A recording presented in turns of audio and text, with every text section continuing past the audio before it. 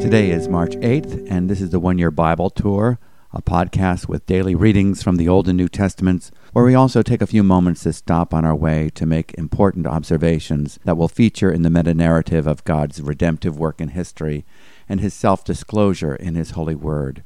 My name is David MacAdam, pastor of New Life Community Church in Concord, Massachusetts. It's a privilege to be reading through the Word together with you, and we are making our way in our readings through the Old Testament and are in the book of Numbers, chapter 10. If you recall, for almost 2 years, the people of Israel have gone nowhere. They've been camped on the plains of Sinai, but God is using this time to prepare them for the journey ahead. The book of Genesis was a gripping narrative. This was followed by the first half of the book of Exodus, which continued the dramatic story of the descendants of Jacob and their emergence as a great nation from their captivity in Egypt. However, the action stopped in Exodus chapter 19. The first half of Exodus, the entire book of Leviticus, and the first 10 chapters of Numbers, until the 10th verse, record the words of the Lord, the law of God, His testimony in the tabernacle, and the preparations required for the march into the promised land. During this extensive stop on the plains of Sinai, the Lord has made it known that He is a holy God. He binds Himself to His people, Israel, in a holy covenant.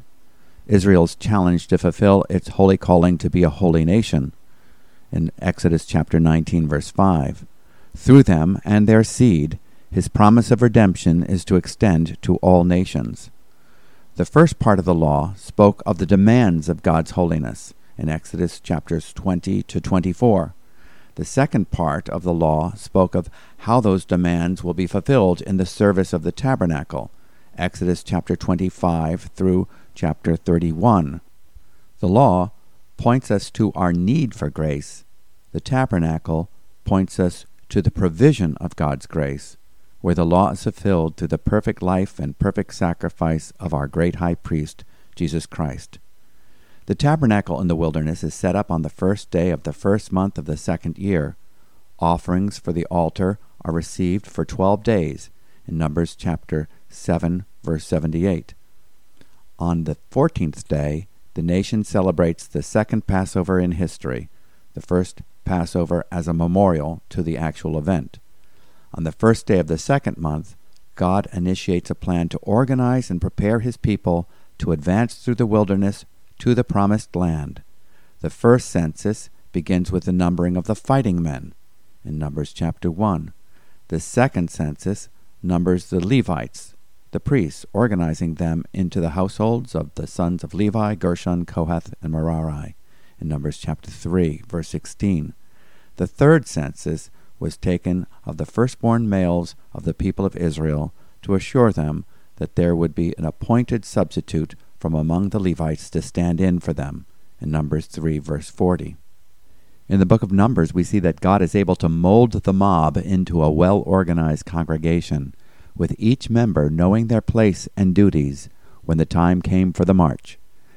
And now in our reading we come to the final detail before they set out, which is concerning their communication and the means of rallying their obedience through the silver trumpets.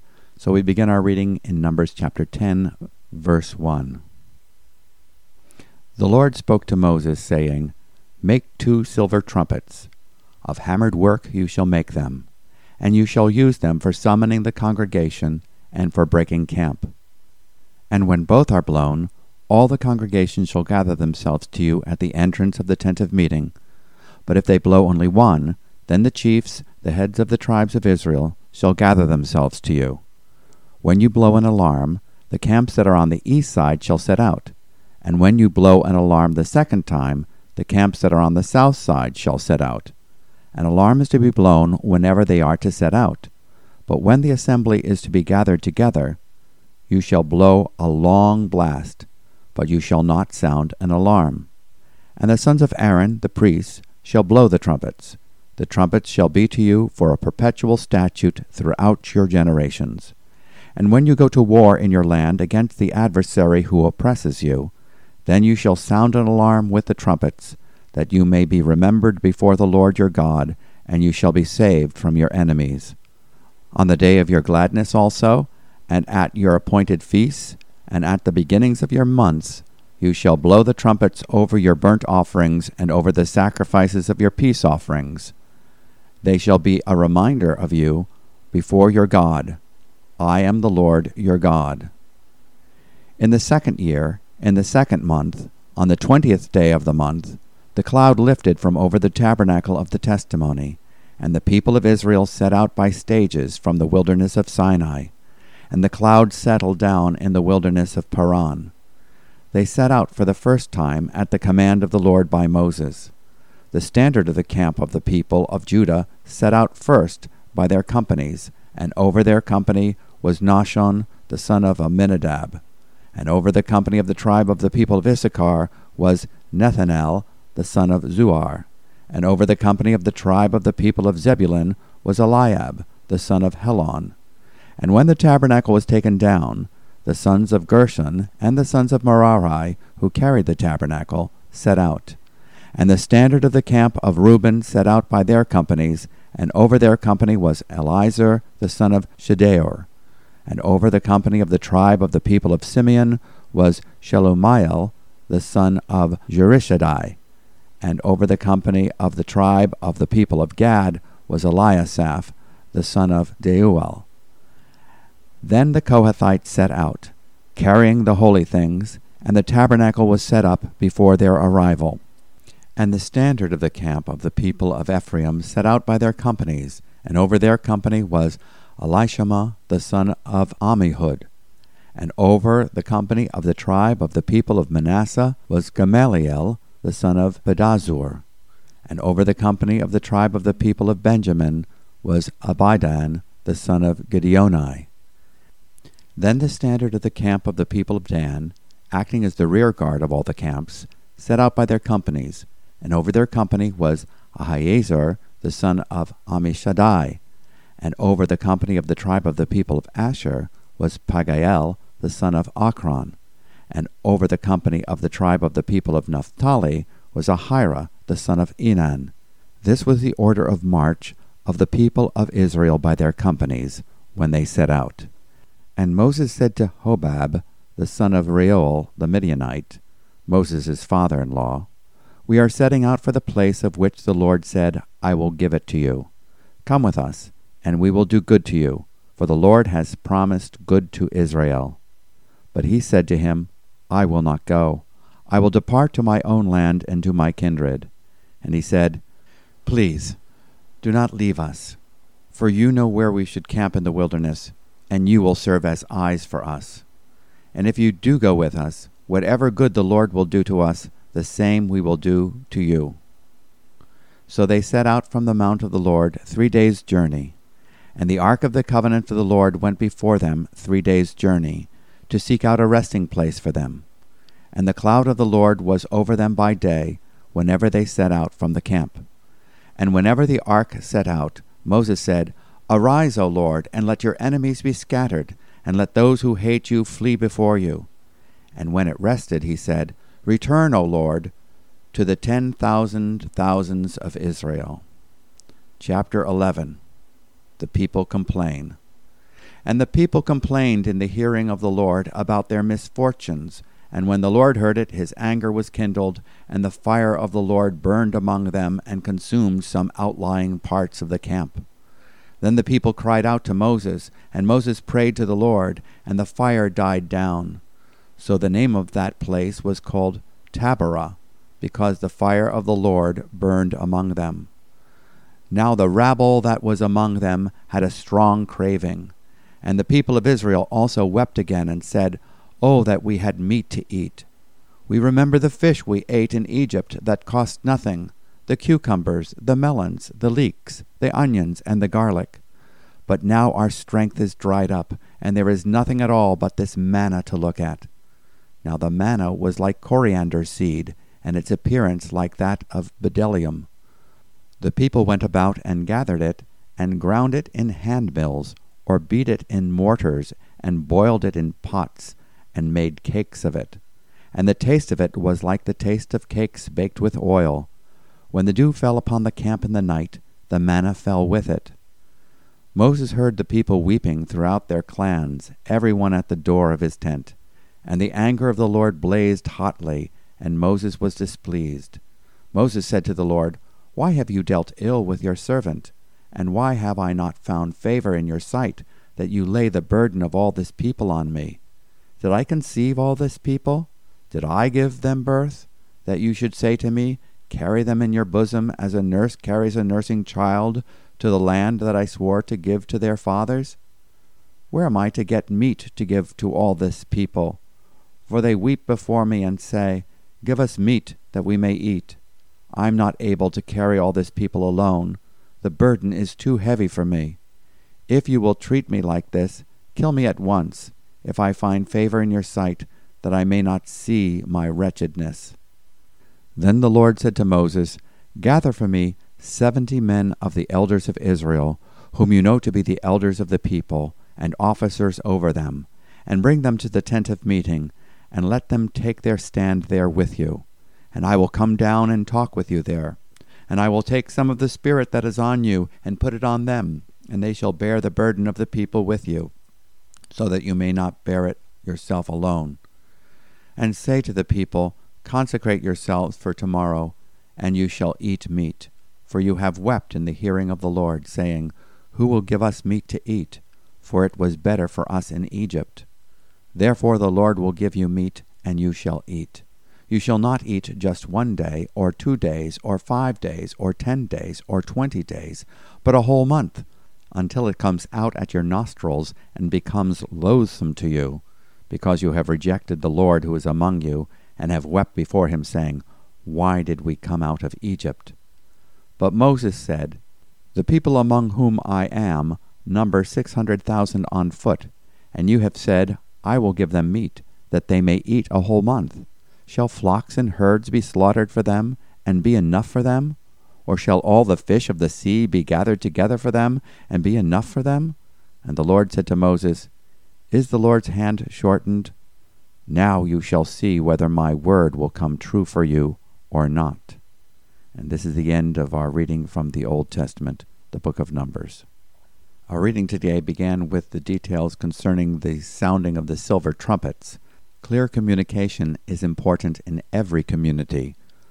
More than 600,000 men, plus women and children, and some others known as a mixed multitude who had come out from Egypt in Exodus 12:38, were to be mobilized quickly and in an orderly fashion. To assure that they would understand their marching orders and the intended purpose of their movements, clear signals were to be given on silver trumpets. Make yourself 2 trumpets of silver, of hammered work you shall make them, and you shall use them for summoning the congregation and for having the camps set out. Verse 2. The word for trumpets here is hatzosera, which indicated a long, straight, narrow trumpet with an expanded mouth. There's another word for trumpet in the Old Testament, shofar, which is a ram's horn. It is not the ram's horn that is used here. These trumpets were to be made of beaten silver. Silver, as we have seen, is a consistent symbol of redemption in the Bible. It was the silver shekel that was used to redeem the sons of Israel in Numbers chapter 3, verse 46. If only 1 trumpet sounded, the leaders would assemble. If the 2 trumpets sounded together, all the people would assemble. All the children of Israel were instructed to distinguish the different meanings of the trumpet blasts. The trumpet alerted the people for the following redemptive purposes. Number 1, to assemble together as a congregation. In Numbers chapter 10, verse 2, in Hebrews chapter 10, verse 25, we are called to assemble. Number 2, to advance, setting out under the leadership of the cloud. In Numbers chapter 10, verse 2, we have our commission from Jesus to advance in the Great Commission in Matthew 28, verses 19 to 20. Number 3, there was a call to battle. The trumpet sounded an alarm that they were under attack, and they were to be rallied for warfare against the adversary who oppresses them, in Numbers chapter 10, verse 9. We also are to rally in spiritual warfare in Ephesians chapter 6, verse 18. Fourthly, the trumpet would call them to celebrate. The The trumpet could also sound forth a call to show joyful gratitude to God. It was used as a call to praise and worship. It was a call to remember who God is and his redemptive work, highlighted in the appointed feasts and the regular festivals in Numbers chapter 10, verse 10. With the last instruction pertaining to the trumpets given to the people, the cloud finally moves on the 20th day of the second month of the second year after the Exodus. After 2 years camping in the wilderness of Sinai, the people set out for the first time with the tabernacle. In verse 11, "Now in the second year, in the second month, on the 20th day of the month, the cloud was lifted from over the tabernacle of the testimony, and the sons of Israel set out on their journeys from the wilderness of Sinai. Then the cloud settled down in the wilderness of Paran. So they moved out for the first time according to the commandment of the Lord through Moses." We read about the setting out in verses 11 to 28. It could have been a chaotic mess if it had not been for the law of God and the specific instruction pertaining to tribal leadership, banners, signals, encampments, and a prescribed procession order. However, because of obedience to divine instruction, when the time came to set out, the procession went smoothly. The tribe of Judah set out first, with the rest of the encampment on the eastern side following, the tribes of Issachar and Zebulun. Then the tabernacle fabrics and framework were packed up by the Gershonites and Merarites, who carried their cargo on the carts that had been given them by the other tribes' leaders, in Numbers 7, verses 1 to 8. The southern flank under the standard of Reuben followed, with the tribes of Simeon and Gad behind them. Then came the Kohathites, carrying the sacred objects of the tabernacle on wooden staves covered with gold. Remember, it was forbidden to carry them any other way but on the shoulders of the Kohathites, in Numbers chapter 7, verse 9. The marching of the Kohathites, with the sacred objects of the sanctuary upon their shoulders, is a picture of the privilege and responsibility of believer priests to personally shoulder the cross of Jesus Christ. We are to daily recognize our identification with him. When he died, we died. When he was buried, our old man was buried. When he rose, from divine viewpoint, we are in union with him in his resurrection. When he ascended to the right hand of the Father, we ascended in him. Through the ascension, the gift of the Holy Spirit has descended into our hearts. Our bodies are temples of the Holy Spirit. We bear his presence and his testimony in the wilderness of this world. We bear the significance of the altar. His exchanged life makes us a living sacrifice. We bear the laver, that is the cleansing of his word. We bear the lampstand. He has made us lights of the world. We bear the tabernacle of showbread, his fellowship with and in his people, and the altar of incense, his testimony of perfect worship and prayer before the Father. We joyfully carry the testimony portrayed in the Ark of the Covenant, the merits of his perfect finished work of redemption, no condemnation. He is our daily bread and our resurrection life. The camp of Ephraim on the west followed the Levites, with the tribes of Manasseh and Benjamin following them. Finally, the rear guard for all the units set out, the northern flank under the standard of the tribe of Dan, with the tribes of Asher and Naphtali following them. The Kohathites, carrying the Ark of the Covenant, must have made their way to the front. Thus they set out from the mount of the Lord 3 days' journey, with the Ark of the Covenant of the Lord journeying in front of them for the 3 days, to seek out a resting place for them, in Numbers chapter 10, verse 33. The Ark is given the position of headship. The procession follows the leadership of that which represents Christ. Preeminence must be given to the pioneer of our faith and the captain of our salvation. In verse 35, the ark is identified with the movement of the cloud. Whenever the ark set out, Moses said, "Rise up, O Lord, may your enemies be scattered." And whenever the ark came to rest, Moses said, "Return, O Lord, to the countless thousands of Israel," in verse 36. We will hear these phrases repeated in future generations as we travel through the Old Testament. In Psalm 68, verse 1, "Let God arise, let his enemies be scattered, and let those who hate him flee before him." Next we read of Hobab, Moses' brother-in-law. Moses invites his Midianite brother-in-law, Hobab, to join the journey. At first, Moses invites him to come with him and assures him that he would do him good, for that is what the Lord has promised Israel. But Hobab refuses, preferring his own land and people. Moses repeats the invitation, challenging Hobab to put his knowledge to good use. Hobab was familiar with the land and could tell them where to camp and function as eyes for them. It was a call to service, to sacrifice, and to use his gifts to help others, more akin to the call of Jesus to his disciples. Hobab finally responded to this call and joined the journey, for we read of his descendants in Judges chapter 4, verse 11. The wisdom of Moses extending this invitation is debated. Was Moses forgetting that it was the Lord who would be the eyes of Israel, and that it was the cloud that would determine where to camp? Next we read of the Taberah fire, the murmuring that causes God's anger to burn. Some people don't travel well. The children of Israel were complaining within 3 days after miraculously crossing the Red Sea. They'd complained about the water at Marah in Exodus chapter 15, verses 22 to 26.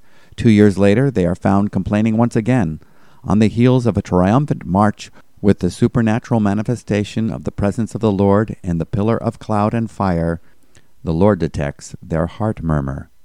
It is important to note that all our complaints, no matter how private, are within the Lord's hearing, in Numbers chapter 11, verse 1. Our words reflect our thoughts, preoccupations, and perspectives. The Lord mercifully warns them of his anger at their unbelief by consuming the outskirts of the camp. The rabble, that is the mixed multitude, those foreigners who came with them from Egypt, in Exodus 12:38, who had greed desires, and the sons of Israel stirred up strife with their complaints. These became the rabble-rousers in the community. Sins of the tongue spread like wildfire. God's warning of the wildfire did not curtail the complaining. Instead of setting their affections and minds on things above and the miraculous provisions and sure promises of God, they fantasized about Egypt, saying nothing of the slavery, the lashes, and beatings they endured under their taskmasters there. They reflected on the salad bars in the slaves' canteen with free fish and a choice of 5 sides: cucumbers, melons, leeks, onions, and garlic. The manna is a picture of Christ, the living bread from heaven, in the Gospel of John, chapter 6, verse 51. But the people were griping about God's provisions. Now our strength is dried up, and there is nothing at all but this manna to look at, in Numbers 11:6. How sad it is when we can become familiar with the miraculous presence of Christ in our lives. Hearts can turn cold. They look at the manna and refer to it, but their diseased appetites no longer hunger to partake of it. Does this reflect our attitude towards Christ? How is it with our spiritual thirst and hunger to know him more? It is when our strength is dried up that we need to look to Christ, our bread from heaven, and partake of him. We should remember where our strength comes from. The heart murmuring now turns to a roar, with people weeping at the doors of their tents, in Numbers 11, verse 10. Moses is so discouraged by the burden of leadership that he asks the Lord to either help him or kill him, in Numbers 11:15. How was Moses to encourage the troops whose minds were set on things below and could not see the good of what God had done or was doing in their midst? The Lord asked Moses to gather 70 elders so that they could encourage the people with their words, which would come from the same Spirit that inspired Moses. As soon as the Spirit rested on them, the 70 began to prophesy, which must have provided some encouragement to the people. Sadly, the 70 did not continue doing it, in Numbers 11:25. The Scriptures do not tell us why, but the overall message of the remaining chapters hint that it was a resistance in their hearts to believe the Word of God. You cannot prophesy the Spirit-wrought encouragement of the Lord through the spoken word for very long if you don't have a heart to believe it. Now let's read from the New Testament, the Gospel of Mark, chapter 14. It was now 2 days before the Passover and the Feast of Unleavened Bread. And the chief priests and the scribes were seeking how to arrest him by stealth and kill him. For they said, "Not during the feast, lest there be an uproar from the people." And while he was at Bethany, in the house of Simon the leper, as he was reclining at table, a woman came with an alabaster flask of ointment of pure nard, very costly, and she broke the flask and poured it over his head. There were some who said to themselves indignantly, "Why was the ointment wasted like that? For this ointment could have been sold for more than 300 denarii and given to the poor." And they scolded her. But Jesus said, "Leave her alone. Why do you trouble her? She has done a beautiful thing to me. For you always have the poor with you, and whenever you want, you can do good for them. But you will not always have me. She has done what she could. She has anointed my body beforehand for burial. And truly, I say to you, wherever my gospel is proclaimed in the whole world, what she has done will be told in memory of her."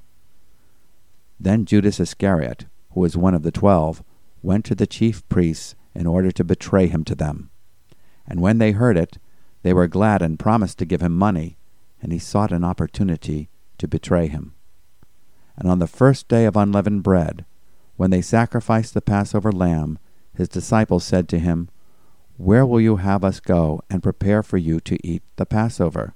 And he sent 2 of his disciples and said to them, "Go into the city, and a man carrying a jar of water will meet you.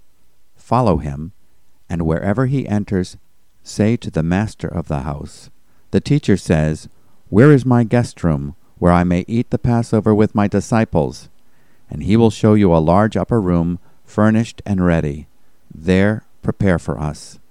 And the disciples set out and went to the city, and found it just as he had told them, and they prepared the Passover. And when it was evening, he came with the 12, and as they were reclining at table and eating, Jesus said, "Truly I say to you, one of you will betray me, one who is eating with me." They began to be sorrowful, and to say to him one after the other, "Is it I?"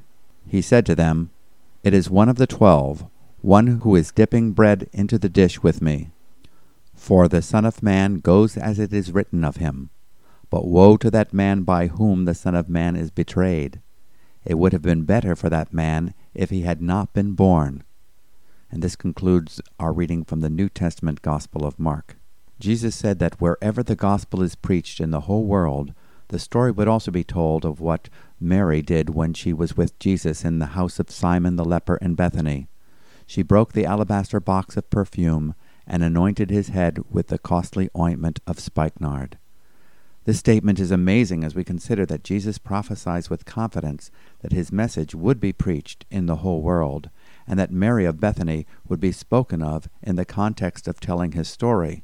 Her act, so highly praised and considered a suitable adjunct to the gospel, is not one of contributing to some social work among the needy, or even a display of love for neighbor, as admirable as that might be. It is an act of pouring out all that she had, while given the opportunity, in devotion to Christ. It must have been her most costly possession. It was a hope chest of sorts, and she voluntarily expended it all upon Jesus. No other day in her life, no other person, no other work, no other cause or investment was more worthy than this one. She honored Jesus with utter devotion and abandonment. Jesus' own disciples were indignant at her deed.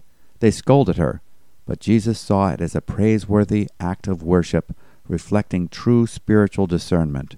The disciples protested, "To what purpose is this waste?" in Mark chapter 14, verse 4, and Matthew chapter 26, verse 8.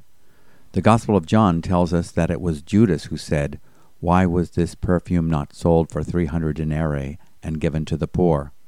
The Apostle John indicates that Judas said this not because he was concerned for the poor, but because he was in charge of the money and had helped himself to it as he pleased, in John chapter 12, verse 6.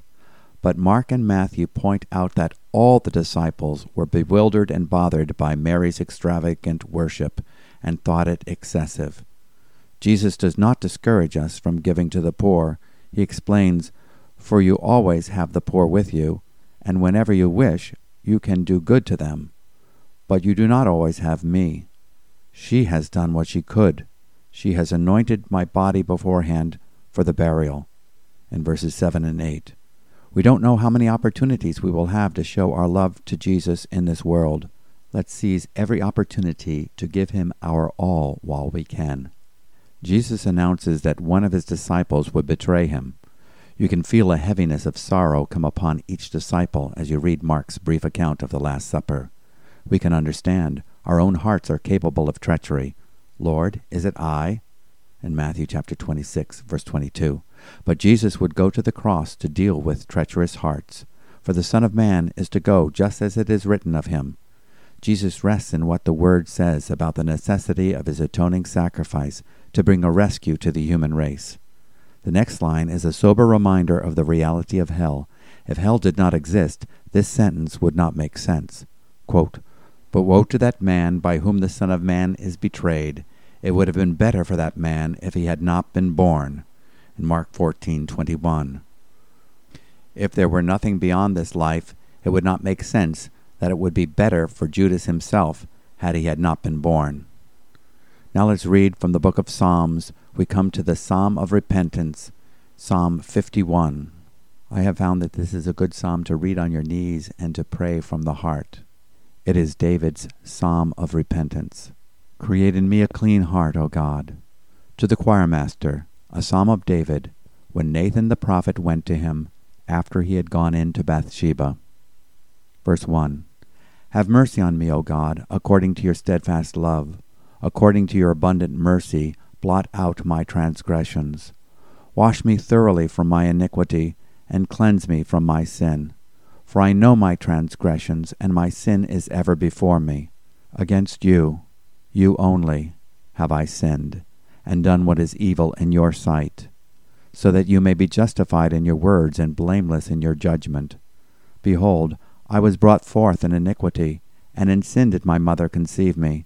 Behold, you delight in truth in the inward being, and you teach me wisdom in the secret heart. Purge me with hyssop, and I shall be clean. Wash me, and I shall be whiter than snow. Let me hear joy and gladness. Let the bones that you have broken rejoice. Hide your face from my sins, and blot out all my iniquities. Create in me a clean heart, O God, and renew a right spirit within me. Cast me not away from your presence, and take not your Holy Spirit from me. Restore to me the joy of your salvation, and uphold me with a willing spirit. Then I will teach transgressors your ways, and sinners will return to you. Deliver me from blood guiltiness, O God of my salvation, and my tongue will sing aloud of your righteousness. O Lord, open my lips, and my mouth will declare your praise. For you will not delight in sacrifice, or I would give it. You will not be pleased with a burnt offering. The sacrifices of God are a broken spirit.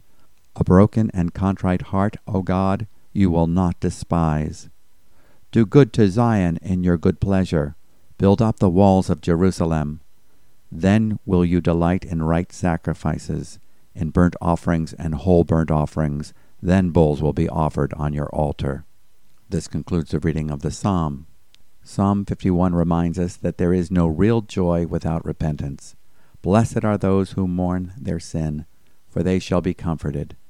The poor in spirit will put all their trust in the one who bore their sins upon the cross and offers them a new life with a new heart through the gospel. Create in me a clean heart, O God, and renew a steadfast spirit within me. Do not cast me away from your presence, and do not take your Holy Spirit from me. Restore to me the joy of your salvation, and sustain me with a willing spirit. The sacrifices of God are a broken spirit, and a broken and contrite heart, O God, you will not despise. And now our reading from the book of Proverbs, chapter 10, verses 31 and 32. The mouth of the righteous brings forth wisdom, but the perverse tongue will be cut off. The lips of the righteous know what is acceptable, but the mouth of the wicked what is perverse. These verses remind us to let no corrupt communication to proceed out of our mouth, but that which is good to the use of edifying, that it might minister grace to the hearer. Bring forth wisdom from your mouth rather than perversity. Let's pray. Lord Jesus, you are our appointed head, our leader, and faithful Lord and Savior. We desire to set out this day following you. Give us wisdom for our daily decisions. Bridle our tongues from all complaints. Help us to believe your word and respond to your provisions with thankful hearts. Thank you for highlighting the example of Mary, who lavished all that she had upon you. All our hopes are in you. Heavenly Father, may our lives be a worshipful expenditure of devotion. In Jesus' name, Amen. Thank you for joining with us this day as we've been reading through the Scriptures, and I pray that you will be encouraged. If you would like to receive written transcripts of these meditations, you can subscribe at our website at podcast@newlife.org. Now may the Lord bless you and keep you. The Lord make his face shine on you and be gracious to you. The Lord lift up his countenance on you and give you peace. Shalom.